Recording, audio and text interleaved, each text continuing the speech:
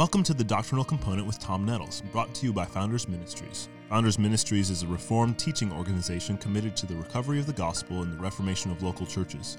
For more teaching material by Dr. Nettles, please visit founders.org.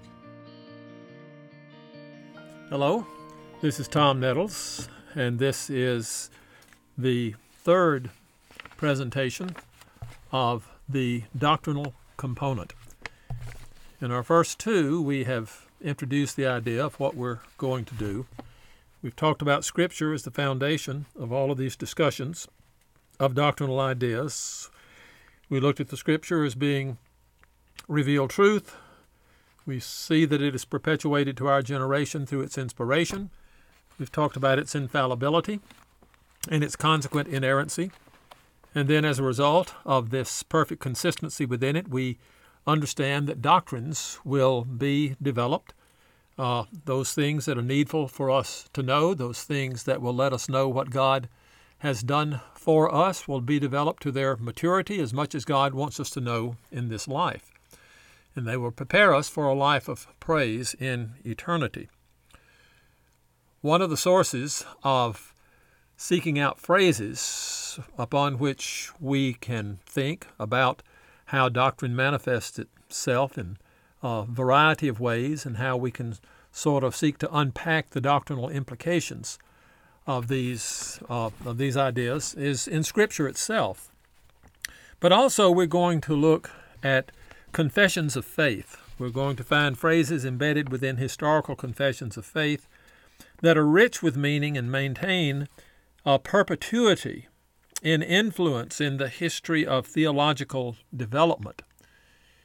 Confessions, of course, are not inerrant, they're not infallible, but to the degree that they reflect the truth of Scripture and that they capture and epitomize certain doctrinal ideas, they can be very valuable for us in helping us interpret. They can serve as hermeneutical principles by which we see other aspects, rich aspects of Scripture. For example, in the Creed of Nicaea 325, we have this phrase, who for us men and for our salvation came down and was made flesh and was made man. Now, this creed, developed largely by Athanasius of Alexandria, was seeking to affirm the full humanity of Jesus Christ. The view of Arius had not only destroyed the deity of Christ, but it had destroyed his true humanity and so made him perfectly unfit to be a Savior. And Athanasius was affirming not only the deity of Christ, but the necessity of his real humanity if he is to be the Savior of fallen human beings. And so he has this phrase, for us men and for our salvation came down and was made flesh and was made man. And so if we look at that and we seek to trace it, use it as a hermeneutical principle, looking at Scripture, then we're going to find many things within the Scripture that emphasize the reality of Jesus' humanity and how his humanity was necessary in order for us to be forgiven, in order for us to be justified, in order for us to overcome death, in order for us to receive glorified bodies. So that little phrase, for us men and for our salvation, came down and was made flesh, was made man, is rich with implications for the interpretation of Scripture. Or in the confession, the Second London Confession of the Baptists, under the chapter on providence, we find that God leaves his own children to themselves, and then they say, to discover unto them the hidden strength of corruption and deceitfulness of their hearts, that they may be humbled. So this little phrase tucked away there in the doctrine of providence can become for us a point of meditation, to realize that quite often surprising providences come upon us in order that we might check our own response to these things, that we might see what they reveal about ourselves. But this theologically rich phrase can help us deal not only with certain passages of Scripture in which we find the providence of God operating in very mysterious ways, such as with Joseph being sold into slavery, such as with all the troubles that came upon Job, and then finally, of course, the epitome of of providence leading to something that has within it both tremendous devastation but final redemption is the providence by which the Lord Jesus Christ himself was crucified. But for us, it wasn't for Christ to do this, but for us it is to discover unto them the hidden strength of corruption and deceitfulness. And so that little phrase helps us understand much about Scripture and much about ourselves as we reflect upon God's providence. Another source from which we will derive certain aspects of this doctrinal component will be notable passages in sermons that will call for doctrinal analysis. Alexander Maclaren has a sermon from the book of Jonah entitled Threefold Repentance. He has themes that draw from and also contribute to the rest of the biblical narrative about the nature of repentance.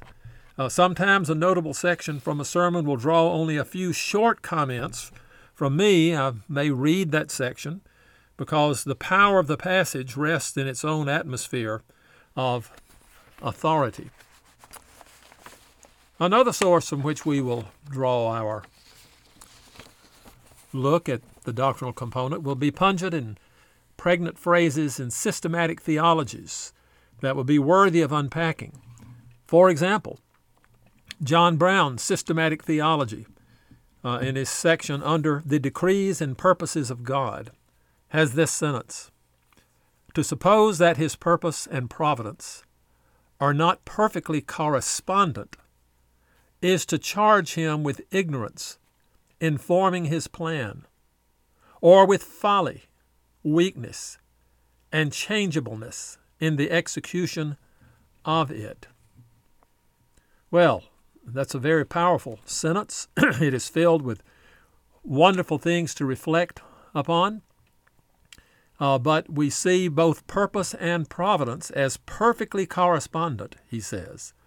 That means that which God has decreed in eternity, which was without error and will certainly come to pass because he has decreed it, means that all of his providence in bringing these things to pass are perfectly consistent with his decree. There is nothing lacking. There is nothing erroneous.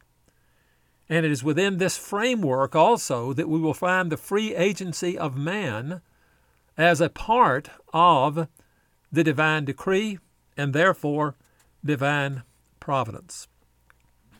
God cannot be inconsistent in what he has decreed, that is his purpose, and how he works it out in his created order, that is his providence.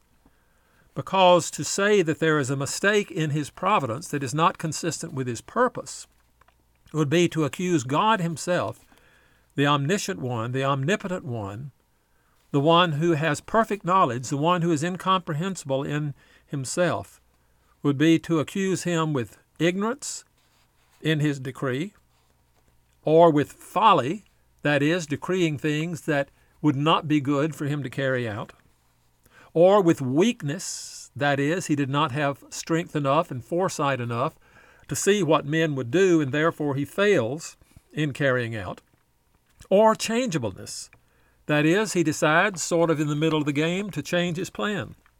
Things are not going as he sees, and so we find God changing. Well, this statement from John Brown's Systematic Theology can open up many theological ideas, both in Scripture as we interpret Scripture, and again in life as we seek to be sanctified according to the revealed will of God. Thank you again for listening to this particular presentation of the doctrinal component, and I will present another one, drawing a source from, drawing a phrase to examine from one of these sources that we have mentioned.